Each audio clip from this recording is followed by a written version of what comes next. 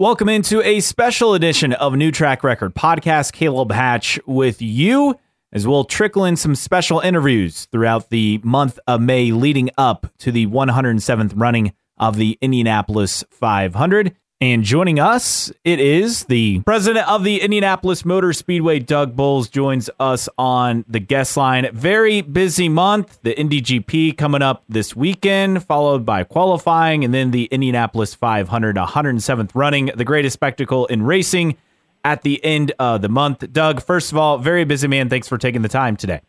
Yeah, thanks for having me. I appreciate it. It's May, man. It's supposed to be busy. If I wasn't busy in May, we'd have a problem. So this year, as fans make their way back to the Indianapolis Motor Speedway, what are some of the new things they can look forward to? You know, one of the things I love about the Indy 500 in particular is so much of it is the same every year. That pre-race, those things, those history and tradition components that make the race what it is. But then over the last several years, especially since Rogers bought the Speedway, we've been continuing to add to things that make the fans experience better. So the things this year, couple of new video boards that are up. We reskinned the pylon so the video will be better on the pylon. We have some new spectator mounts, especially for our road course racing. That'll be great for those customers with GA tickets, although one of the mounts we built is going to be fantastic for the 500 as well. So those are some of the things. The midway is going to move to the middle of the racetrack a little bit easier for fans to get to. I think they'll notice that when they come as well. And Doug, I read there's also a new way for fans to get through the lines at the gates even faster. Well, this will be the first time we've ever had metal detectors for the pedestrian gates here at the Speedway, and theoretically, there's some hope that it'll be faster. I'm waiting to see how it actually plays out, but it's called Open Gate, and it actually will allow our customers to walk in without taking anything out of their coolers, without taking anything out of their pockets, and if it works like it's advertised, I do think it will be faster. The question is, this will be the largest, obviously, the world's largest sporting event. This will be the largest event by far that this group's ever done. So hopefully it'll work like they hope, and we'll start doing that this week leading the Grand Prix and tweak any changes. So by race day, when 325,000 people show up, it should be great. You mentioned the Grand Prix, new viewing mounts for that event, which is coming up on Saturday afternoon on the road course at the Indianapolis Motor Speedway. For people who just think there's one race at the end of the month, kind of how would you explain this to people maybe new to even road course racing or even IndyCar beyond the Indy 500? Yeah, so many of our customers that come to the Indy 500, that's the only race that they watch, not just that they attend, but they watch during the year, and that's their understanding of what IndyCar is. But IndyCar races 17 races a year, and the bulk of those races are outside of this market, obviously, and they're on road circuits or street circuits, which causes the cars to go left and right versus just on an oval where they're going left. And it's a great way to kick the month off here to see Indy cars on our road course, which uses a part of the oval and then this winding racetrack in the middle of the racetrack. So that kicks things off, and then we get into qualifying the following weekend and then racing the next. So we have 3 weekends of activity. But what you see on the road course is basically what almost every other market sees when they see the IndyCar series in their market. So let's get to the race itself. 34 expected entries, so bumping expected to be back this year. A qualifying format for fans to get familiar with. And then for the race itself, how are ticket sales trending for the Indy 500 on race day? So I'll go backwards on that. Ticket sales are going great. This should be a bigger crowd than last year. Last year's crowd was the biggest in the last 25 years, with the exception of our 100th running in 2016. So I feel like kind of the buzz of the Indy 500 is definitely back. So well over 300,000 people here, teetering on right at that 325 number. So that'll be quite a few people here. Bumping will be something to watch as we get into qualifying, and what that means is we start 33 cars in the Indy 500. There are 34 entered. So one car/driver will not make the field and have to go home. So that'll be exciting. And what that means for qualifying is on Saturday of qualifying, which will be the week after the Grand Prix, that Saturday qualifying, the first 13 through 30 will lock in their time on Saturday, and they don't have to do anything else. 1 through 12 will qualify again on Sunday to figure out where they line up those top 12. But then 4 drivers, 31 through 34, have to go to bed on Saturday night not knowing if they're in the Indy 500. And then they'll have basically an hour-long shootout where they have a chance to be they have to be the fastest 3 of those 4 to make the last row of the race for the race. And I can't wait. I think it'll be drama-filled and should be pretty entertaining. What have you learned from touring the state the last couple of weeks from fans and community leaders being an advocate for the Indy 500? Well, the biggest thing for me is I want to go out and tour the state to remind people that it is the Indianapolis 500, but it is an Indiana asset, and it isn't successful without the entire state. It's amazing how much support we get throughout the state. So I love getting a chance to go out, and really I'm just out thanking different communities for continuing to embrace the Indy 500 as something that's important to our state. My favorite part of it, though, is hanging out and just kind of calling audibles as we drive and stopping in, diners and coffee shops and just unique places throughout the state. And the other thing that really surprises me, just how many Indianapolis Motor Speedway flags you see up and around the state of Indiana. Has there been kind of an interesting story or person you've met along the way on those journeys that really stuck out to you? It's funny. I mean, I feel like I meet somebody in almost every town that stuck out. Certainly had in this last one we went Anderson, Muncie, Winchester up to the south side of Fort Wayne, and then over to South Bend.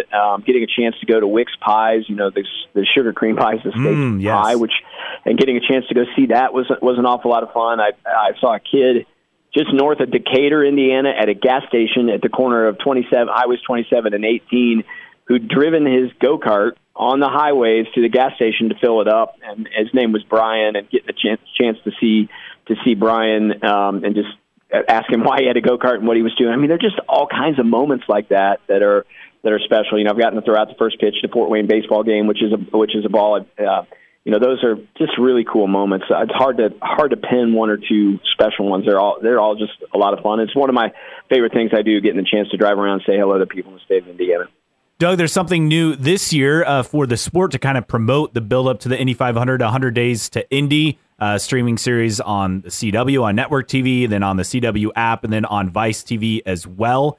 What have you heard feedback-wise from fans, drivers, teams about the series and kind of the access it's giving people to IndyCar? Not that IndyCar has a problem with access, but it's just another new wrinkle for fans to be a part of it.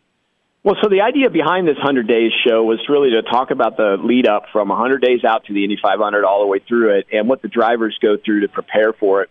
So that includes a little bit of the racing coverage of the races that lead up to it, but really trying to get to know the drivers in their home environment and understand who they are and understand the personalities that are behind the helmet that oftentimes you don't get a chance to see. So I've gotten some great feedback from fans who've enjoyed watching it. We've had 2 episodes. We got a 3rd episode this week. The 6-episode series, the last episode will air after the Indianapolis 500. And, it's just been a lot of fun to see it happen. And I think the drivers seem to be having a good time with it. You mentioned development and always kind of fine-tuning things on the grounds of Indianapolis Motor Speedway. Any plans for future development around the Speedway as Penske Entertainment kind of looks to expand their footprint in the town?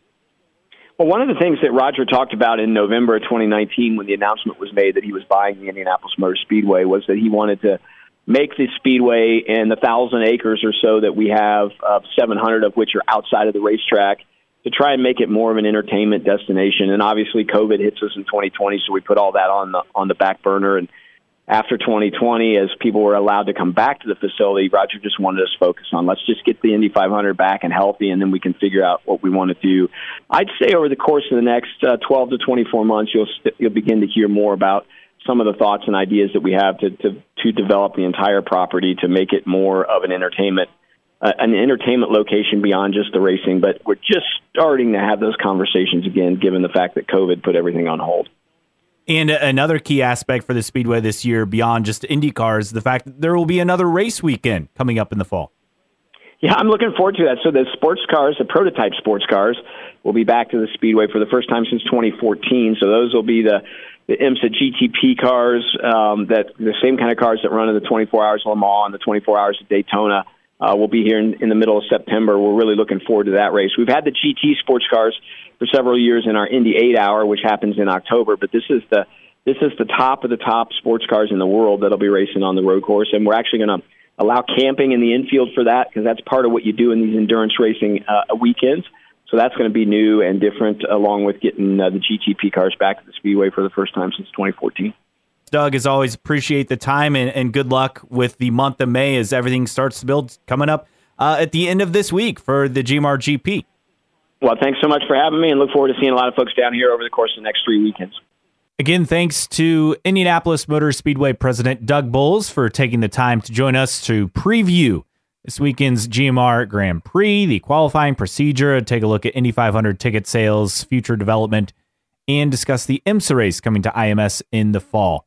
We'd love for you to interact with us. You can find us on the podcast at newtrackrecordpodcast.com. While you're there, sign up for our email list. We'll give you weekly emails, or in this case, bi-weekly emails for new episodes. Also, you'll never miss any special announcements, and it's all for free to sign up and subscribe. Plus, on the website, you can check out the store. We have t-shirts and stickers for sale. You can support us on Patreon.